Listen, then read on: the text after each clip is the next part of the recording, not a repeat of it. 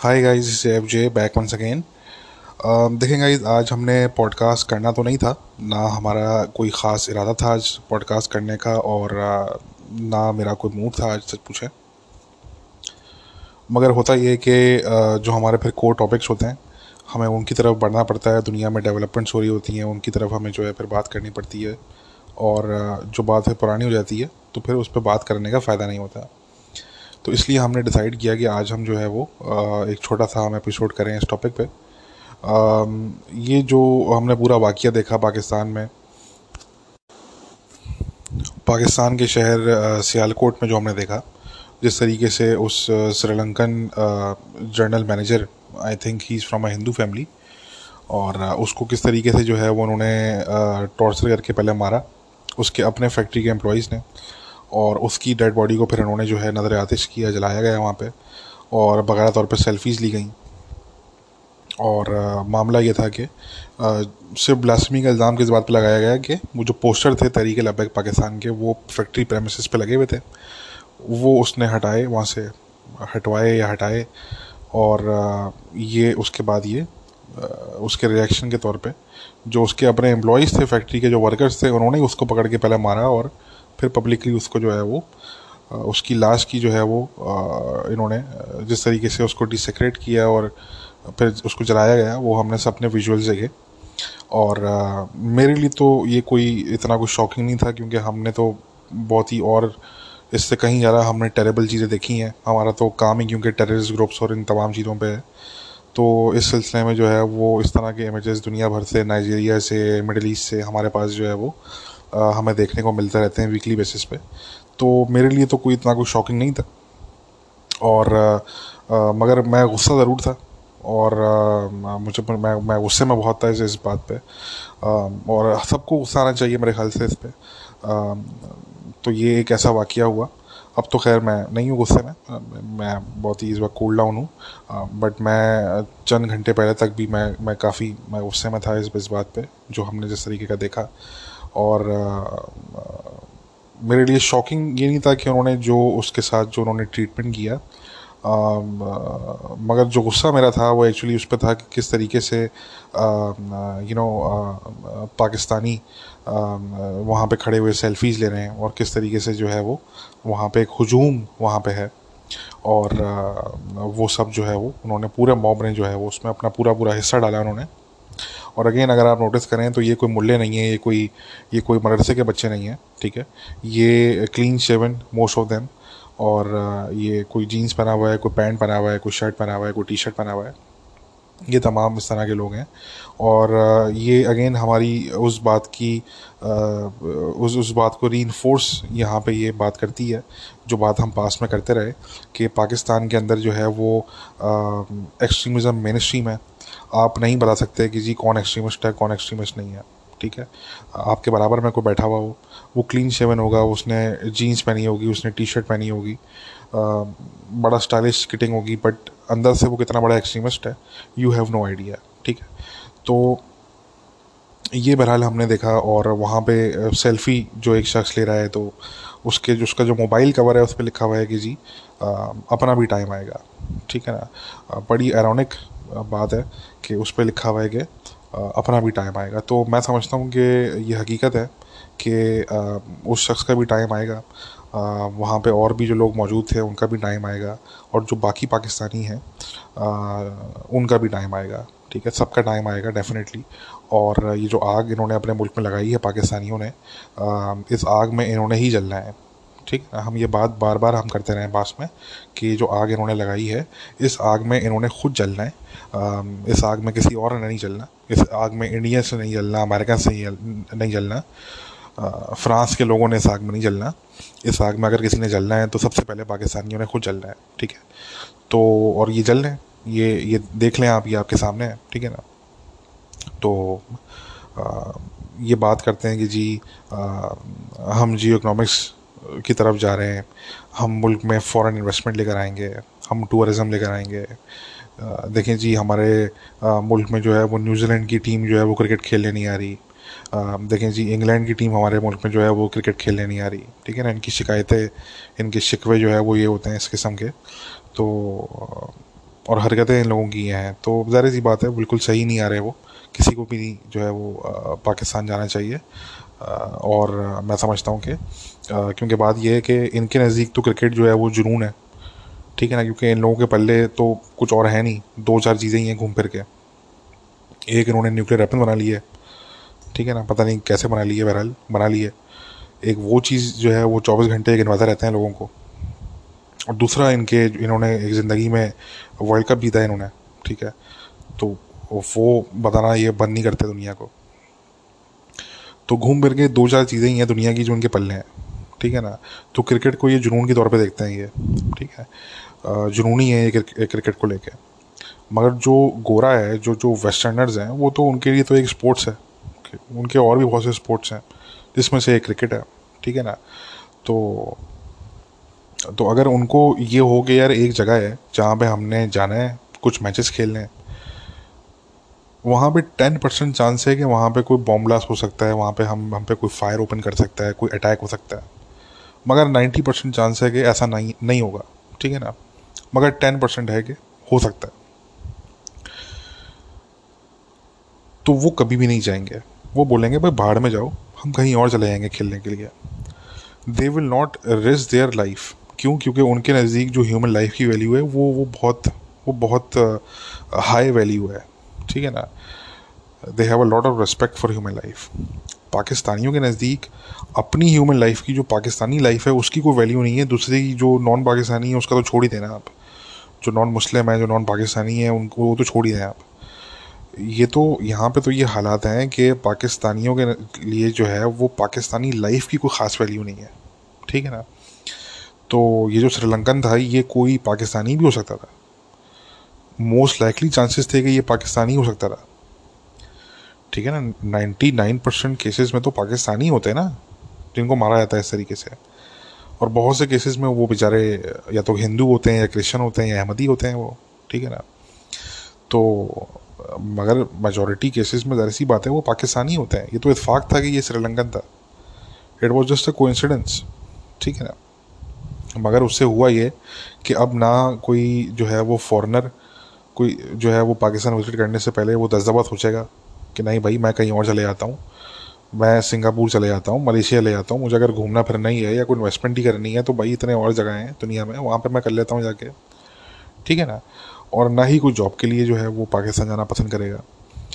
तो कहने का मकसद कि ये टूरिज़्म हो गया, फॉरेन इन्वेस्टमेंट हो गई, ये सारी चीज़ें तो इसको तो गुड बाय कहते हैं ना, अब इसको तो टोटल आप गुड बाय कहते हैं, ठीक है।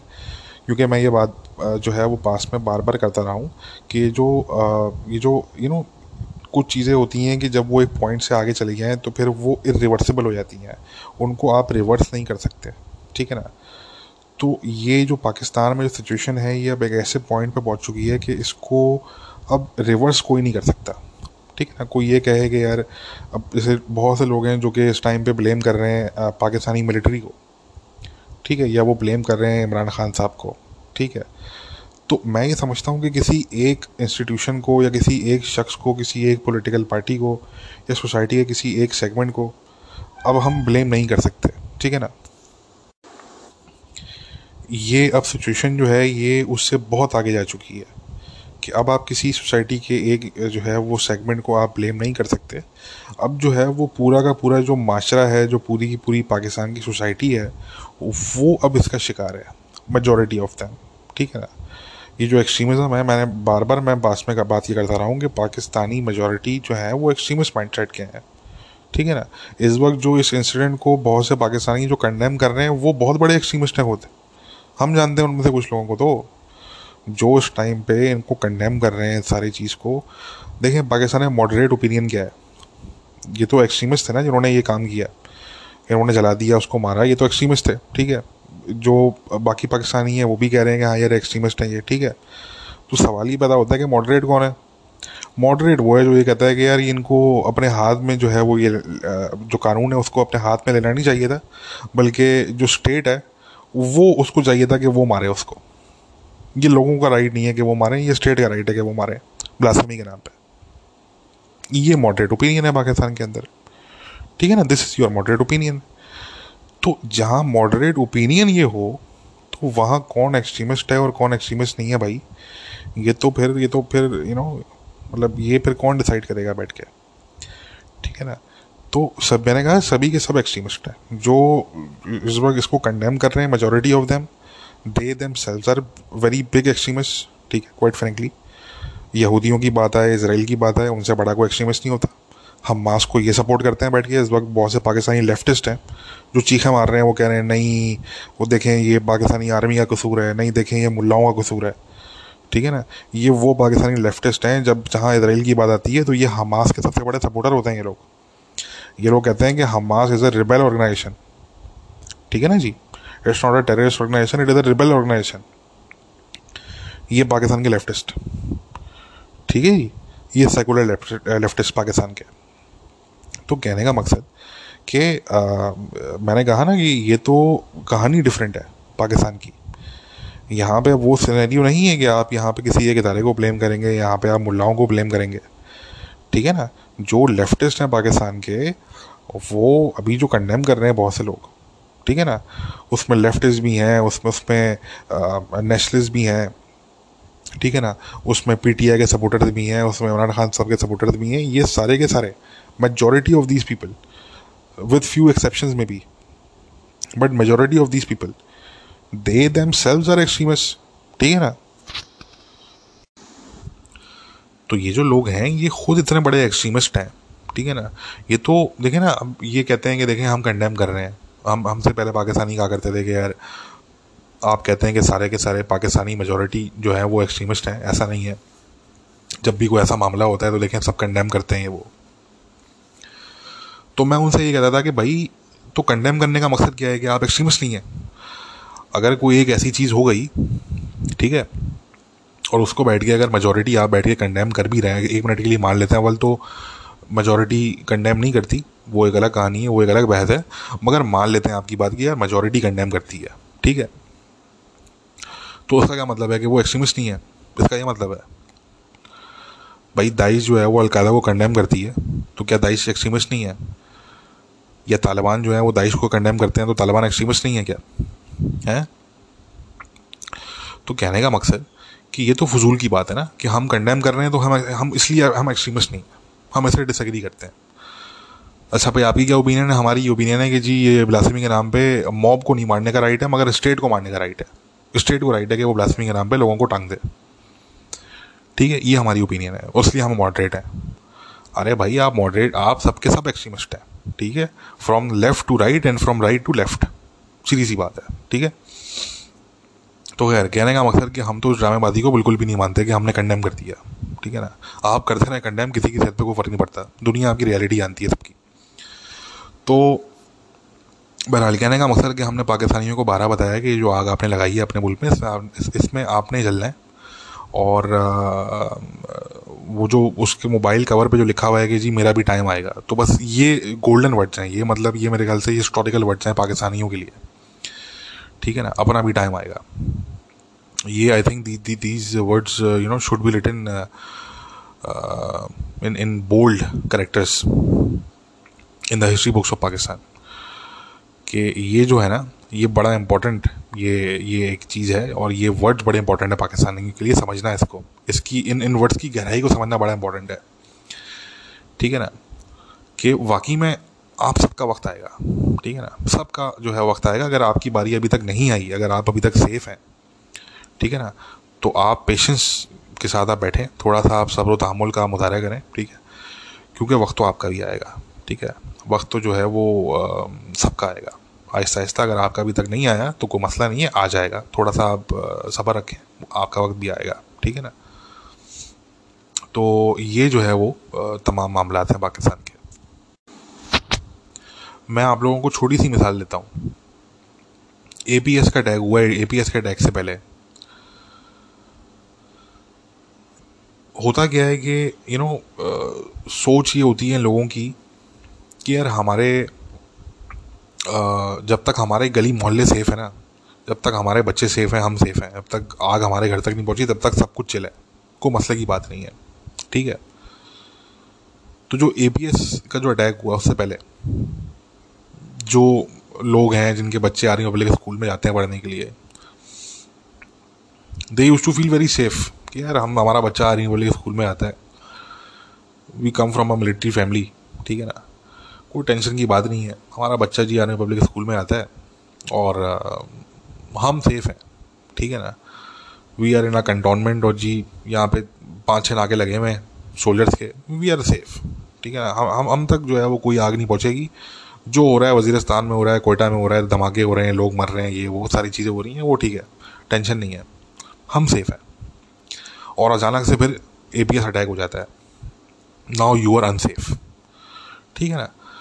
तो कहने का मकसद कि बिल्कुल ये वो एक मिसाल है जो मैं आई थिंक पाकिस्तानियों के लिए दूंगा, जो कि बड़ी इंपॉर्टेंट है अगेन पाकिस्तानियों के लिए समझना कि बिल्कुल इसी तरीके से आपका भी वक्त आएगा, आपका भी वक्त आएगा, आपका भी वक्त आएगा, सबका वक्त आएगा, ऐसा ऐसा, ठीक है ना, बारी बारी सबका वक्त आएगा। और ये अगेन ये आप एक दूसरे के आप जो है क्योंकि गले पड़े हुए हैं तो कोई बाहर से नहीं आएगा आपको तबाह बर्बाद करने के लिए ना, nobody will come from outside, ठीक है ना, to ruin you, you yourself are enough for that, ठीक है ना, आप खुद एक दूसरे के जो है वो गले पड़ेंगे, आप जो कि पड़े हुए ऑलरेडी आप, ठीक है ना। मैंने कहा ये तो एक कोइंसिडेंस है कि ये जो शख्स था ये श्रीलंकन था और नॉन मुस्लिम था, ये कोई मुस्लिम भी हो सकता था, ये कोई पाकिस्तानी भी हो सकता था, ये कोई पाकिस्तानी माइनॉरिटी, कोई हिंदू, कोई क्रिश्चियन भी जो है वो हो सकता था, पाकिस्तानी नेशनल यानी कि, ठीक है। So it was just a coincidence कि ये श्रीलंकन था। तो कहने का मकसद कि ख़ान साहब मेरे ख्याल से एक और लेक्चर अगर दे दें पाकिस्तानियों को और ये बताएंगे जी सियालकोट में जो है वो वेस्टर्न कल्चर ने कितना जो है वो नुकसान पहुंचाया, सियालकोट के लोगों को किस तरीके से वेस्टर्न कल्चर ने ब्रेन वॉश किया कि वो अब लोगों को जो है वो सड़क पे चलते हुए वो उनको आग लगा रहे हैं बॉडीज़ को। तो मेरे ख्याल से ये ज़रा सा अच्छा हो जाएगा अगर ख़ान साहब जो है वो एक लेक्चर तैयार करें इस पर। और देखें बात ये आती है कि अब पाकिस्तान में सिचुएशन जो है वो इरिवर्सिबल है। मैंने कहा ना कि ऐसा होता है कि एक पॉइंट से जब आगे आप बढ़ जाते हैं तो फिर चीज़ें इरिवर्सिबल हो जाती हैं। लोग मुझसे अभी कुछ दिन पहले कह रहे थे कि यार आप कहते हैं कि यार TLP के अगेंस्ट मिलिट्री एक्शन भी जो है वो लेना नहीं चाहिए और आपको डील से ही मसला है, पाकिस्तानी गवर्नमेंट ने जो है वो डील कर ली तो उसको भी आप क्रिटिसाइज़ कर रहे हैं। मैंने कहा भाई देखो बात ये है कि हमने ये नहीं कहा कि आपको क्या करना चाहिए, क्या नहीं करना चाहिए, या क्या करना सही है, क्या करना गलत है। हम तो आपको ये बता रहे हैं कि आप चाहे ये करें चाहे आप वो करें, दोनों की कॉस्ट इतनी बड़ी है कि वो आपके लिए बहुत बड़ा डेंजर है, बहुत बड़ा ख़तरा है आपके लिए, और उसको आप मेरे ख्याल से बेयर नहीं कर पाएंगे उस कॉस्ट को। आप अगर आप TLP के साथ, अगर इन एक्सट्रीमिस्ट जितने भी एक्सट्रीमिस्ट हैं इनके साथ अगर आप इनके खिलाफ अगर आप मिलिट्री ऑपरेशन करते हैं, पहली बात, ठीक है ना, क्योंकि आप और क्या चाह रहे हैं, आप क्या चाह रहे हैं, यही होगा, मिलिट्री ऑपरेशन ही होगा, सिक्योरिटी ऑपरेशन हो कि इनको पकड़ पकड़ के या तो इनको मारा जाए या इनको पकड़ पकड़ के जो है वो जेलों में डाला जाए। ज़रा जेलों में डालने की अगर नौबत आएगी तो फिर आगे से भी रिएक्शन होगा और फिर वो जो है वो एक क्लैश की तरफ जाएगी बात, ठीक है, आर्म क्लैश, जिस तरह TTP के केस में हमने देखा। तो अगर तो आपका ये है कि जी इनके खिलाफ अगर मिलिट्री ऑप्शन किया जाए, इस्तेमाल में लिया जाए, ठीक है, तो ये ध्यान में रखेंगे ये आप मेजॉरिटी की बात कर रहे हैं पाकिस्तान की, ठीक है, चाहे आप बरेलवी सेक्ट की बात करें वो भी मेजॉरिटी में है, चाहे आप इस सोच की बात करें, ये जो प्रो ब्लास्फेमी लॉ वाली जो सोच है पाकिस्तान में, चाहे आप इसकी बात करें, ये दोनों चीज़ें ये मेजॉरिटी के अंदर हैं, ठीक है। तो मेजॉरिटी के अगेंस्ट आप कैसे ऑपरेशन कर सकते हैं, और अगर करेंगे तो उसके जो कॉन्सिक्वेंसेज होंगे वो फिर आप समझ लें क्या कॉन्सिक्वेंस होंगे उसके, ठीक है ना। तो ये मिलिट्री ऑप्शन तो आप जो है वो नहीं कर सकते, ठीक है, क्योंकि मैंने कहा कि उसकी कॉस्ट बड़ी अपेरेंट कॉस्ट है उसकी। एक मिनट के लिए मान लेते हैं कि अगर आप करने का सोचते भी हैं, लेट्स सपोज मिलिट्री कहती है कि भाई हम करने के लिए तैयार हैं, मगर उनको पॉलिटिकल बैकिंग चाहिए होगी, तो क्या खान साहब या कोई भी और पाकिस्तान का पॉलिटिशियन ये लिख के देने के लिए तैयार है पाकिस्तान की आर्मी चीफ को कि जी हम इसकी ओनरशिप लेंगे, जितने लोग मरेंगे वो हमारे सर पे, वो हमारे जिम्मे, हम उसकी जिम्मेदारी लेते हैं और आप ऑपरेशन करें जाके? क्या ये करेंगे? ऐसा कभी भी नहीं करेंगे, कोई भी नहीं करेगा। इमरान खान साहब तो क्या, मैंने कहा ना किसी एक को हम ब्लेम नहीं कर सकते ना, मसला ये है हम जनरल बाजवा साहब को, इमरान खान साहब को, इन तमाम लोगों को, किसी एक शख्स को, किसी एक पॉलिटिकल पार्टी को, किसी एक इंस्टीट्यूशन को हम ब्लेम कर ही नहीं सकते अब, ठीक है ना। तो क्योंकि सिचुएशन अब इरिवर्सिबल हो चुकी है, सिचुएशन बहुत आगे जा चुकी है, कहानी बहुत आगे चली गई है, ठीक है ना। तो अगर बाजवा साहब कहते हैं कि जी मैंने ऑपरेशन करना है, मुझे आप लिख के दें, मुझे आप राइटिंग के अंदर दें कि जी मैं जिम्मेदारी लेता हूँ as the prime minister of Pakistan, मैंने कहा ना, चाहे वो कोई भी हो, खान साहब हो, नवाज शरीफ हो, कोई भी हो, बिलावल भुट्टो को बिठा दें आप, कोई एक शख्स मुझे बता रहे हैं वो जिम्मेदारी लेने के लिए तैयार हो जाए। कोई एक शख्स नहीं लेगा जिम्मेदारी, वो सोचेगा भाई 1 मिनट यार, ये तो साइन करने से पहले मेरा बॉडी गार्ड ही मुझे निपटा देगा, ठीक है ना। तो कहने का मकसद कि कोई भी ये नहीं करेगा। तो अब बात है ओनरशिप की, कि कौन वो होगा जो खड़े होकर बोलेगा कि नहीं ये रेड लाइन है भाई, ये मतलब इसको क्रॉस नहीं कर सकते आप, ठीक है ना। इनको कौन समझाएगा जी, जो एक्सट्रीमिस्ट है इनको कौन समझाएगा बैठ के? कोई है समझाने वाला, कोई ओनरशिप लेने वाला है? तो there is nobody, there is no one to take ownership, ठीक है। प्लस मैंने अगेन जो मैंने बात की कि ये जो पूरा जो माइंडसेट है ये तो पाकिस्तान की मेजॉरिटी का है। खान साहब खुद ये कह चुके हैं कि हमें टीएलपी की आइडियोलॉजी से कोई मसला नहीं है, और हम तो जी हम तो बिल्कुल हम तो इसके फेवर में हैं कि ब्लास्फेमी लॉ को प्रोसिक्यूट करना चाहिए और सज़ाए मौत होनी चाहिए। बस हमारी जो डिसएग्रीमेंट है वो टैक्टिक्स पे है, हम ये समझते हैं कि स्टेट को ये राइट है। This is their whole narrative भाई, this is their whole mindset. Khan साहब कह चुके हैं कि भाई ये तो पूरे पाकिस्तान की सोच है, ठीक है ना। हमें तो सिर्फ आपकी टैक्टिक्स से जो है वो हमें डिसएग्रीमेंट है। और टीटीपी का भी यही सीन था, देखें ना टीटीपी का क्या सीन था। क्या टीटीपी की आइडियोलॉजी से पाकिस्तानियों को कोई इशू था क्या? नहीं, majority Pakistanis have always agreed with TTP's ideology and they do that to this date. वो तो बस ये बीच में मसला आ गया कि उन्होंने बोला कि यार आप बस स्टेट पे आप अटैक ना करें, आप आर्मी पे अटैक कर रहे हैं, ठीक है ना, आप स्टेट पे अटैक कर रहे हैं, मार्केट्स में बॉम्ब ब्लास्ट कर रहे हैं आप हमारी। अगर यही चीज़ वो कश्मीर में कर रहे होते, इंडिया में कर रहे होते, अफगानिस्तान में कर रहे होते, तो पाकिस्तानी उछल उछल के तालियां बजा रहे होते, ठीक है ना। तो वो इंडियन एजेंट इसलिए बन गए पाकिस्तानियों के लिए क्योंकि वो उन्होंने पाकिस्तानियों पर अटैक करना शुरू कर दिया। और यही टोटल माइंडसेट है पाकिस्तान के अंदर लोगों का, कि जब तक सब कुछ चिल है, सारे हमारे भाई हैं, इस्लामिस्ट भाई हैं, जिहादी भाई हैं, जब तक ये हम पे अटैक नहीं कर रहे, ये इंडिया को गालियाँ दे रहे हैं, कश्मीर में अटैक कर रहे हैं, अफगानिस्तान में अटैक कर रहे हैं और दुनिया भर में तबाही मचा रहे हैं, ठीक है ना। जहाँ आपने अगर पाकिस्तान पे अटैक अगर आपने स्टार्ट कर दिया पाकिस्तान के अंदर, तो उस दिन के बाद से आप रॉ एजेंट और आप सीआईए एजेंट और मोसाद एजेंट आप बन जाएंगे उसके बाद, ठीक है। तो जब आपका माइंडसेट ही ये हो एक्सट्रीमिज्म को लेके, ठीक है, जब एक्चुअली में आप एक्सट्रीमिज्म के अगेंस्ट ना हो, ठीक है, आपके सिर्फ टेक्टिकल इश्यूज हों, आपका आइडियोलॉजिकल इशू नहीं है कोई, आपके टेक्टिकल इश्यूज हैं, तो फिर हम किसको बोलेंगे जाके भाई कि आप खड़े होकर कुछ चेंज करो या आपको ओनरशिप लो? भाई सवाल ही पैदा नहीं होता, ठीक है ना, सवाल ही पैदा नहीं होता। तो मैंने कहा ना कि इस टाइम पे जो मेजॉरिटी पाकिस्तानी जो उसको कंडेम कर रहे हैं, विद फ्यू एक्सेप्शंस, मैं पर्सनली ऐसे पाकिस्तानियों को जानता हूँ, ठीक है। और मज़े की बात यह कि ऐसे लोग फिर आपको कंडेम करते हुए दिखेंगे नहीं, वो कहते हैं कि यार मतलब ये कंडेम करना क्या, ये क्या ड्रामा है, क्या हम कुछ डेली कुछ होता है पाकिस्तान में हम कंडेम ही करते रहें, ज़िंदगी भर हम कंडेम करते रहें? तो जो एक्चुअली जो जो लिबरल एक एक्चुअली जो लिबरल पाकिस्तानी है, अगेन मैं ये जो पाकिस्तान के लेफ्टिस्ट जो हैं मैं इनको लिबरल नहीं मानता, ठीक है ना, they are not liberals. Israel के मामले पे, यहूदियों के मामले में ज़रा खड़ा कर दें इनको आप, इनसे बड़ा एक्सट्रीमिस्ट कोई नहीं है, मैं आपको लिख के दे दूँगी, ठीक है ना। When it comes to the Jewish people, इनसे बड़ा कोई एक्सट्रीमिस्ट नहीं है लोगों से बड़ा, जितने इस टाइम पे ये इस वक्त बैठे हुए लेफ्टिस्ट सेकुलरिज्म के लोग, ठीक है ना जी, कि जी हम बड़ा कंडेम करते हैं, मॉब वायलेंस नहीं होना चाहिए मजहब के नाम पे, ये वो मुल्लाओं के मदरसे बंद करो, ये करो वो करो। वो भाई आपसे बड़ा एक्सट्रीमिस्ट नहीं है कोई, ठीक है। तो मैं इन लोगों को मैं लिबरल नहीं मानता, मगर हाँ ऐसे मुट्ठी भर ऐसे पाकिस्तानी ज़रूर हैं जो कि एक्चुअली लिबरल हैं, जो कि एक्चुअली लिबरल हैं, ठीक है ना, वो एक्चुअली सेकुलर है। तो वो मगर फिर आपको वो उस तरीके का तमाशा करते हुए नहीं दिखेंगे कि मैं कंडेम करता हूँ, आई कंडेम। अरे भाई आप कंडेम करें ना करें, आपके कंडेम करने से क्या फ़र्क पड़ता है, ठीक है ना, काम की बात करो कोई। तो ये सारी बात है। तो मेजॉरिटी जो पाकिस्तानीज़ हैं उनका कोई आइडियोलॉजिकल इशू नहीं है इसके साथ, उनके टैक्टिकल इशूज़ हैं, ठीक है। और चाहे वो टीडीपी हो चाहे वो टीएलपी हो,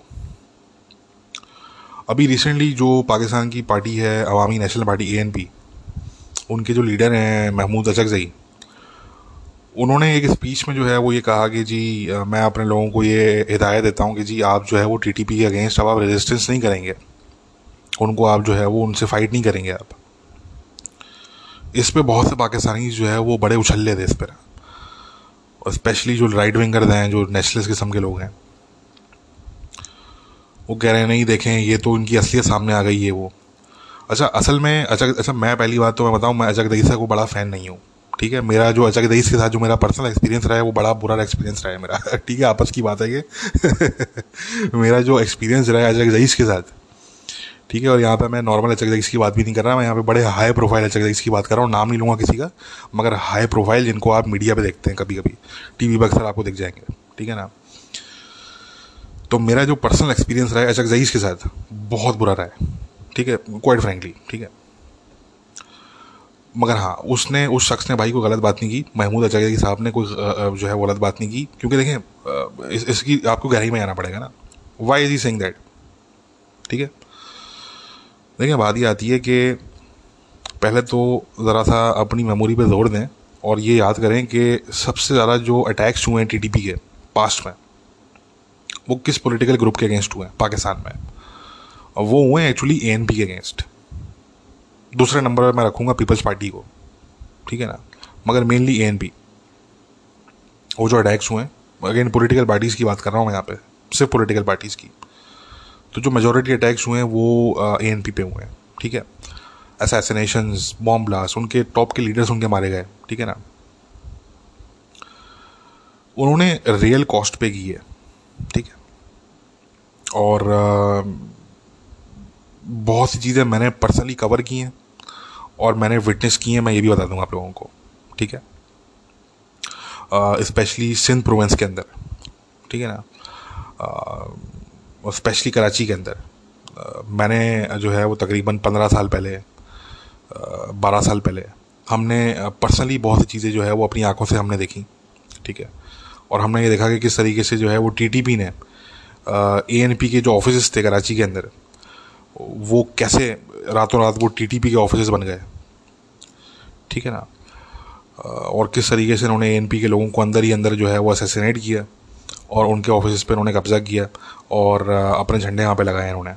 और ये तमाशा जो है वो पाकिस्तान में हो चुका है पास्ट में, ये काफ़ी पुरानी बात है, लोगों को शायद याद भी नहीं होगा। जो कराची में उस टाइम पे जो इस पूरी मिलिटेंसी को ऑब्जर्व कर रहे थे, कवर कर रहे थे, उन लोगों को ये चीज़ जो है वो पता है कि ANP ने, एक तो वो था ना कि तो वो बॉम्ब ब्लास्ट होते थे जो कि ख़बरों में आते थे, ये वो चीज़ें होती नहीं जो कि ख़बरों के अंदर भी नहीं आया करती थी, कि अंदर ही अंदर लोग मारे जा रहे हैं और ऑफिस पे जो है वो कब्ज़ा हो रहा है। ठीक है, तो ANP ने जो है वो रियल कॉस्ट पे की है TTP के अगेंस्ट। ठीक है, और हमेशा ANP जो है वो पाकिस्तान आर्मी के साथ खड़ी हुई है इस मामले में। बट देखें, अब आपका स्टेट ये कह रहा है कि हम पीस डील करने जा रहे हैं, आपकी गवर्नमेंट ये कह रही है कि हमारे ये सन्स ऑफ सॉइल हैं ये TTP वाले, और इनसे मुज़ाकरात नहीं करेंगे तो और क्या करेंगे। ठीक है, आपका आर्मी चीफ ये कह रहे हैं कि जी हम क्या इनसे परपेचुअली हम लड़ते रहेंगे इन लोगों से, हमारा क्या यही काम है, वो ये सवाल कर रहे हैं।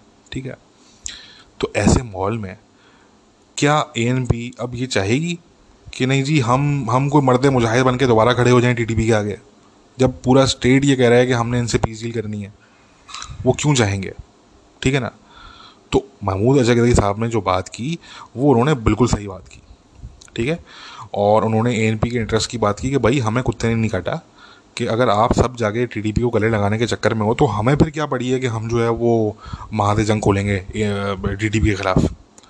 ठीक है ना जी, हम क्यों लड़ेंगे आपस में, पश्तून, वो भी पश्तून है हम भी पश्तून है, फ़र्क ये है कि हम सेकुलर नेशनलिस्ट हैं और जो TTP वाले हैं वो रिलीजियस किस्म के नेशनलिस्ट हैं, वो हैं दोनों पश्तून नेशनलिस्ट। ठीक है, तो why would we do that भाई, हम तो नहीं करेंगे।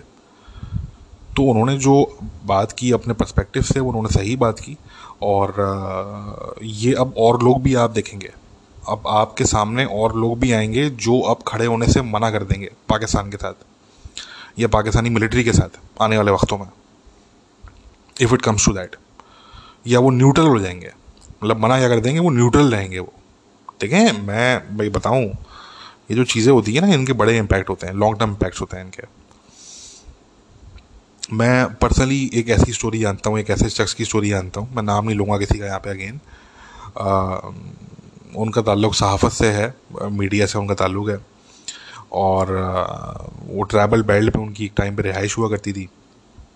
उनके पूरे घर वालों ने बकायदा तौर पे जो है वो उनकी फैमिली के लोगों ने जंग लड़ी है टीटीपी के साथ, टीटीपी के अगेंस्ट, ठीक है। और उसमें उनके फैमिली मेम्बर्स ही मरे। उनके जो कुछ घर वाले हैं उनको टीटीपी वालों ने किडनैप भी किया है, कुछ को छोड़ दिया, कुछ मारे गए, टॉर्चर किया गया इन लोगों को। कुछ टाइम पहले, कुछ महीने पहले समझ लें आप, इस शख्स को, जिस शख्स की मैं बात कर रहा हूँ, इसको पाकिस्तान छोड़ना पड़ गया, क्योंकि टीटीपी की तरफ से इसको जो है वो थ्रेट्स आए कि हम तुम्हें छोड़ेंगे नहीं, हम तुम्हें बख्शेंगे नहीं।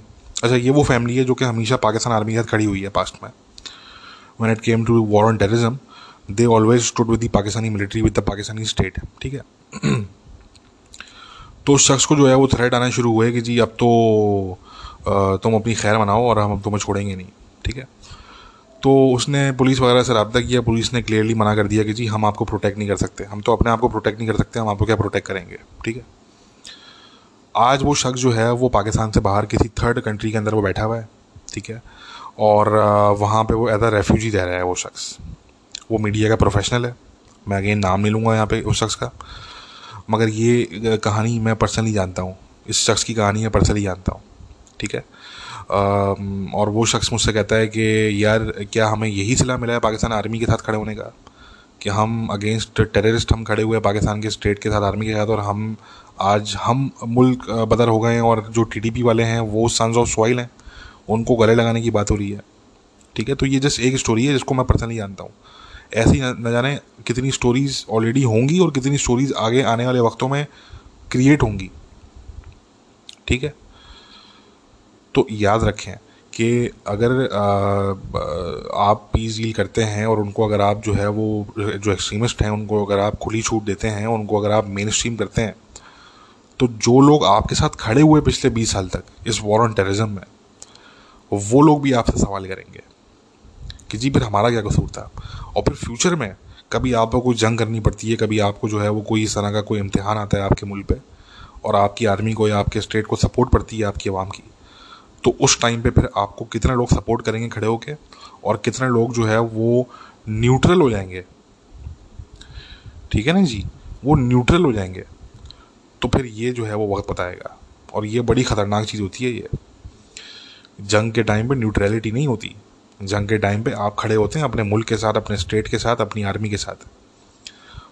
मगर अगर ऐसे हालात हों जहां आपको ये हो कि यार मैं अभी तो खड़ा हो जाऊंगा, मगर 10 साल बाद कहीं ऐसा ना हो कि ये मुझे ही भेज देंगे, ये मेरी जो सेक्रीफाइस हैं उन्हीं पे ये सौदा करने जाके, उन्हीं पे ये डील करने जाके, और जिन लोगों के अगेंस्ट में खड़ा हुआ हूँ उन्हीं लोगों को ये एम्ब्रेस करने जाके कल को उन्हीं लोगों को गले लगा लें, तो यार मैं तो पागल का बच्चा हूँ उसका मतलब। तो फिर अगला न्यूट्रलिटी इख्तियार करता है, फिर वो न्यूट्रल हो जाता है, ठीक है ना। तो कहने का मकसद कि ये पाकिस्तान ने सोचना है कि आपको अगर अपनी पब्लिक की सपोर्ट चाहिए आने वाले वक्तों में, तो फिर इस तरह के लोगों को आप एलिनेट नहीं कर सकते जो आपके साथ पिछले 20 साल तक खड़े हुए वॉर ऑन टेररिज्म पे। और आज अगर उन लोगों को मुल्क बदर होना पड़ रहा है, मुल्क छोड़ना पड़ रहा है, तो डेफिनेटली इसमें फेलियर किसका है फिर?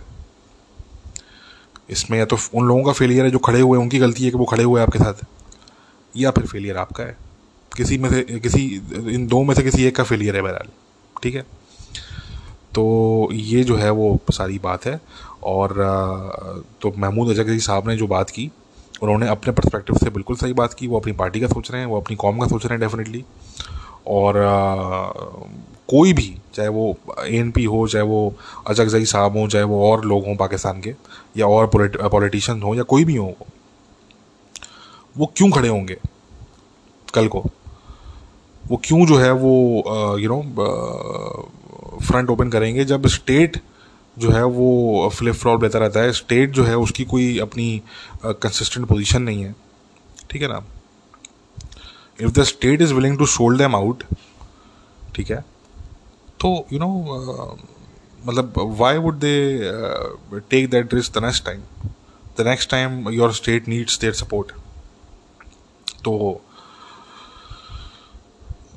हाँ, ये जो है वो सारी बात है।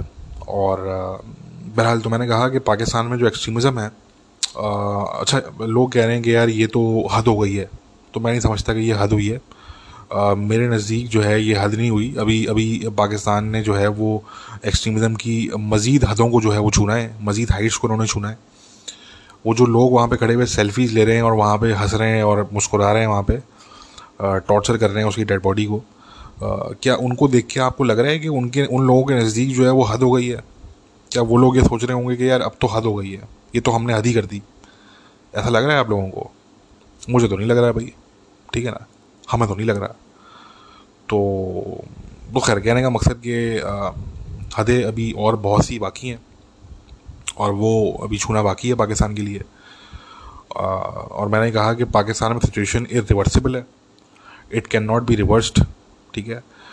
लोग मुझसे कह रहे थे कि यार आप डील के अगेंस्ट भी हैं, आप जो है वो ऑपरेशन के अगेंस्ट भी हैं। तो मैंने बता दिया आप लोगों को कि आप चाहे ऑपरेशन करें, ठीक है, उसके अंदर भी एक बहुत ही अनबेरेबल कॉस्ट है जो कि आपको बेयर करनी पड़ेगी, ठीक है, और वो आप नहीं कर सकते। मैंने कहा इसलिए वो अनबेरेबल है definitely, because you can not bear it. तो वो एक अलग कहानी है। और ऑप्शन जो बी है, वो ऑप्शन बी है कि जी आप उनको मेन स्ट्रीम करें और उनको उनसे डील करते रहें बार बार, ठीक है ना, तो वो कॉस्ट भी जो है वो अनबेरेबल है, ठीक है। तो उसमें यह है कि दोनों चीज़ों की कॉस्ट है, और बहुत सी चीज़ें ऐसी होती हैं जहाँ पे आपके पास दो ऑप्शन होते हैं, तीन ऑप्शन होते हैं, और वो दोनों तीनों जो है वो इक्वली बैड होते हैं। मतलब उसमें आप ये डिसाइड ही नहीं कर सकते कि यार which option is you know less worse than the other one. मतलब it's very hard for you to decide, ठीक है ना, because there are no good options. तो ये बिल्कुल वो वाली बात है कि आप चाहे राइट जाएं, आप चाहे लेफ्ट जाएं, वो एक तरफ खाई है तो एक तरफ समंदर है, ठीक है ना। बस फ़र्क ये है कि खाई में अगर आप जाएंगे तो ज़रा देर से आप धंसेंगे अंदर, और समंदर में जाएंगे तो फ़ौरन ही आपने जो है वो डूब जाना है आपने, ठीक है ना। मगर जो बर्बादी है वो आप ही की आखिर में, दोनों सूरतों में, चाहे वो राइट जाएं चाहे लेफ्ट जाएं, बर्बादी आप ही की होनी है, ठीक है। तो खैर, मैंने कहा पाकिस्तानियों को पहले भी मैंने कहा था भाई कि हम जो बात करते हैं, हम बहुत ही सोच समझ के बात करते हैं। और अगर हम ये बात करते रहे हैं कि पाकिस्तान में एक्सट्रीमिज़म जो है वो मेन स्ट्रीम है, मेजॉरिटी में है, it's not on the fringes any more, and that ended long ago by the way, तो ज़रा हम कुछ सोच समझ के बात करते हैं, ठीक है। और तो ये फैक्ट है। और मैंने ये भी बता दिया आप लोगों को कि पाकिस्तान में उस टाइम पे कंडेम करने वाले लोग हैं बहुत से, majority of them in fact, they themselves are very big extremists on their own, ठीक है। तो वो क्योंकि मैंने पहले भी बात की थी कि एक्सट्रीमिज्म की जो है वो डिग्रीज होती हैं, लेवल्स होते हैं, राइट। तो बहरहाल ये तमाम बातें क्योंकि हम करते रहे पास में, तो बस अब ये वाली बात है कि जो मैंने की थी कि जब ये डील हुई थी TLP की, तो मैंने ये कहा था कि ये अभी मामला यहाँ पे ख़त्म नहीं हुआ, बल्कि ये जो पूरी सिचुएशन है ये एक नए फेज़ में एंटर हो चुकी है। This is a new phase, आप लोगों को याद होगा शायद। तो बिल्कुल ऐसी ही है कि ये सिचुएशन अब न्यू फेज़ में ये एंटर हो चुकी है, और अब ये रवा दवा है न्यू फेज़ के अंदर। और इस न्यू फेज़ में जो मुल्ले हैं उनको पता है कि यार हमने किस तरीके से हमने जो है वो पाकिस्तान को हमने कंट्रोल करना है बेसिकली। आप लोगों ने देख लिया कि उन्होंने किस तरीके से पाकिस्तान की फॉरेन पॉलिसी को उन्होंने इम्पैक्ट करने की कोशिश की, और इम्पैक्ट किया इनफैक्ट उन्होंने। किस तरीके से वो पाकिस्तान की जो बाकी पॉलिसीज़ हैं उनको वो इन्फ्लुएंस करते रहते हैं, ठीक है, किस तरीके से वो कंट्रोल करते हैं बाकी चीज़ों को। तो उन्होंने ये देख लिया कि यार हमें बड़ा इजी फार्मूला मिल गया पाकिस्तान में कुछ भी करने का, टू बेसिकली जस्टिफाई एनीथिंग, ठीक है ना। तो and that's the formula they are using again and again and again, ठीक है ना। अभी कुछ दिन पहले इन्होंने पूरी स्टेशन को आग लगाई थी, ठीक है, और अब इन्होंने श्रीलंका के जो ये शख्स है इसको इन्होंने जलाया, और अब कल को आप आने वाले वक्तों में कुछ और सुनेंगे। तो ये चलता रहेगा। ये मैंने कहा ये एक नया फेज़ है ये पाकिस्तान के एक्सट्रीमिज़म के लिए, specially extremism link to this majority Barelvi Barelvi branch of extremism जो ये TLP की तरफ से हमें देखने को मिल रही है। तो ये एक नया फेज़ है, इसने बढ़ना है, इसने अभी और बहुत आगे तक जाना है, इसने एक्सट्रीमिज़म की मज़ीद हदों को इसने छूना है, ठीक है। तो हम उस पर भी खैर नज़र रखेंगे, उस पर भी हम बात करते रहेंगे। और अगेन मैंने पाकिस्तानियों को बार बार बताया कि इसमें आप सब ने जलना है। अगर आपकी अभी तक बारी नहीं आई है तो आप इजीली बैठें, थोड़ा पेशेंस के साथ बैठें, ठीक है, और रिलैक्स रहें, मुतमईन रहें, और बिलीव रखें इस बात पे कि आपकी बारी आएगी सूनर और लेटर। तो बस आपने घबराना नहीं है, अपनी बारी का इंतज़ार करना है आपने, ठीक है। और पाकिस्तानियों के पास जो है वो बस दो ही ऑप्शन है, ठीक है ना। एक एक एक इंडिविजुअल पाकिस्तानी के पास पहला ऑप्शन ये है कि आप पाकिस्तान से जान छुड़ाएं अपनी, पाकिस्तान से जितना दूर जा सकते हैं उतना दूर चले जाएं, ठीक है। और दूसरा ऑप्शन ये है कि या तो पाकिस्तान में रहते हुए उस जो है वो पाकिस्तान के अजाब में रहते हुए आप जो है वो पाकिस्तान को अंदर से चेंज करने की कोशिश करें, ठीक है। If you choose option B, chances are you will turn up dead, ठीक है, दैट्स अ फैक्ट, ठीक है। तो बेसिकली दैट्स अ सिचुएशन, ठीक है। और ये जो है वो मामलात हैं रीजन के अंदर, पाकिस्तान हो, अफ़गानिस्तान हो, जो पूरा ओवरऑल रीजन है, इस रीजन की जो हम बात करते रहे हैं पास के अंदर भी, साउथ एशिया रीजन की, इसमें बांग्लादेश को भी आप ऐड कर लें, बल्कि इस पूरे रीजन में जो एक्सट्रीमिज़म है वो आने वाले वक्तों में बढ़ने जा रहा है, वो कम नहीं होने जा रहा, ये बढ़ने जा रहा है ये, ठीक है। जो अफ़गानिस्तान में इवेंट्स हुए उसके बाद जो रीजन के एक्सट्रीमिस्ट हैं वो बड़े इनकरेज हुए हैं, वो बड़े emboldened, you know, they are feeling very emboldened, ठीक है, they are feeling very encouraged. तो ये जो है वो जो रीजनल कंट्रीज़ हैं इनके लिए ये अब बड़ा डेंजरस साबित होने जा रहा है ये आने वाले वक्तों में, स्पेशली पाकिस्तान जैसे मुल्कों के लिए, ठीक है ना। पाकिस्तान हो गया, बांग्लादेश हो गया, अफगान हो गए, इनके लिए बड़ा जो है वो ये डेफिनेटली बहुत मुश्किल जो है वो मराहिल आने वाले वक्तों में होंगे, क्योंकि जो एक्सट्रीमिज़म है ये it's going to get worse, ठीक है, it's going to get worse, it's not going to get better, ठीक है। बीस फीस फॉरेन इन्वेस्टमेंट, टूरिज्म सब भूल जाएं आप ये, ठीक है। अपना जो टूरिज्म का बजट है उसको आग लगा दें आप, ठीक है ना, वो तो भूल जाएं आपके। ये अब इस तरह की चीज़ें अगर होंगी तो उसके बाद कोई टूरिज्म या कोई बाहर से कोई फॉरेन इन्वेस्टर आएगा या कोई फॉरेन कोई कंट्री का इंडिविजुअल आपके मुल्क में जॉब करने आएगा, ये तो आप जहन से निकाल लें, ठीक है ना। तो और मुझे नहीं पता कि बेचारा ये शख्स क्या कर रहा था पाकिस्तान में, इस बेचारे को कहीं और जॉब नहीं मिली होगी, मेरे ख्याल से इंडिया में, बांग्लादेश में उसको जॉब नहीं मिली होगी कि ये पाकिस्तान पहुंच गया जॉब करने के लिए। मगर again I feel for his family. मैं तो सिर्फ यही कह सकता हूँ, मुझे नहीं पता कि वो बेचारा जो फैमिली है, उसका बच्चा भी है आई थिंक, कोई उसकी बीवी है, तो वो उसकी जो फैमिली है वो किस कर्ब से वो गुजर रहे होंगे इस टाइम पे, किस अदाब से गुजर रहे होंगे वो। तो आई कैन ओनली से कि my thoughts are with them, but you know ये जो लोगों की जो आहें हैं ना, ये जो लोगों के आंसू हैं, जो लोगों की सिसकियाँ हैं ये, ठीक है ना। पाकिस्तानी हिंदू कम्युनिटी उनकी बच्चियों को उठा के, ये क्रिश्चियंस की बच्चियों को उठा के ये कन्वर्ट करते हैं, शादियां कर लेते हैं, फोर्सफुली कन्वर्ट करते हैं, अगवा कर लेते हैं, ठीक है ना। टेंपल को बुलडोज कर दिया, किसी को जला दिया, किसी को मार दिया, ठीक है ना। ये जितनी चीज़ें ये करते हैं, ये लोगों की आहें हैं, ये जो लोगों की सिसकियाँ हैं, लोगों की जो अजाब है लोगों पे जो ये मुसल्लत करते हैं बेसिकली, तो इसका भी जो है वो इनको इसके भी कॉन्सिक्वेंसेस होते हैं, ठीक है ना। ये भी जो है वो इसके भी कॉन्सिक्वेंसेस होते हैं। Every action has a consequence, ठीक है ना। उसका जो है वो कोई ना कोई कॉन्सिक्वेंस उसके जो है वो या तो एक या एक से ज़्यादा उसके कॉन्सिक्वेंसेस डेफिनेटली होते हैं, और तो इन चीज़ों के भी कॉन्सिक्वेंसेस होते हैं। और ये जो है वो पाकिस्तानियों को कलेक्टिवली इसके कॉन्सिक्वेंसेस जो है वो अब फेस करने पड़ेंगे, और ऑलरेडी कर रहे हैं ये लोग, ये करेंगे, ठीक है ना। और चाहे वो एज अ नेशन हो, चाहे वो एज अ स्टेट हो, चाहे वो एज इंडिविजुअल्स हो, ठीक है, ये फेस कर रहे हैं और ये करते रहेंगे फेस, ठीक है। It's going to keep getting worse for them, all of them, ठीक है। तो ये जो है वो ये तमाम चीज़ें।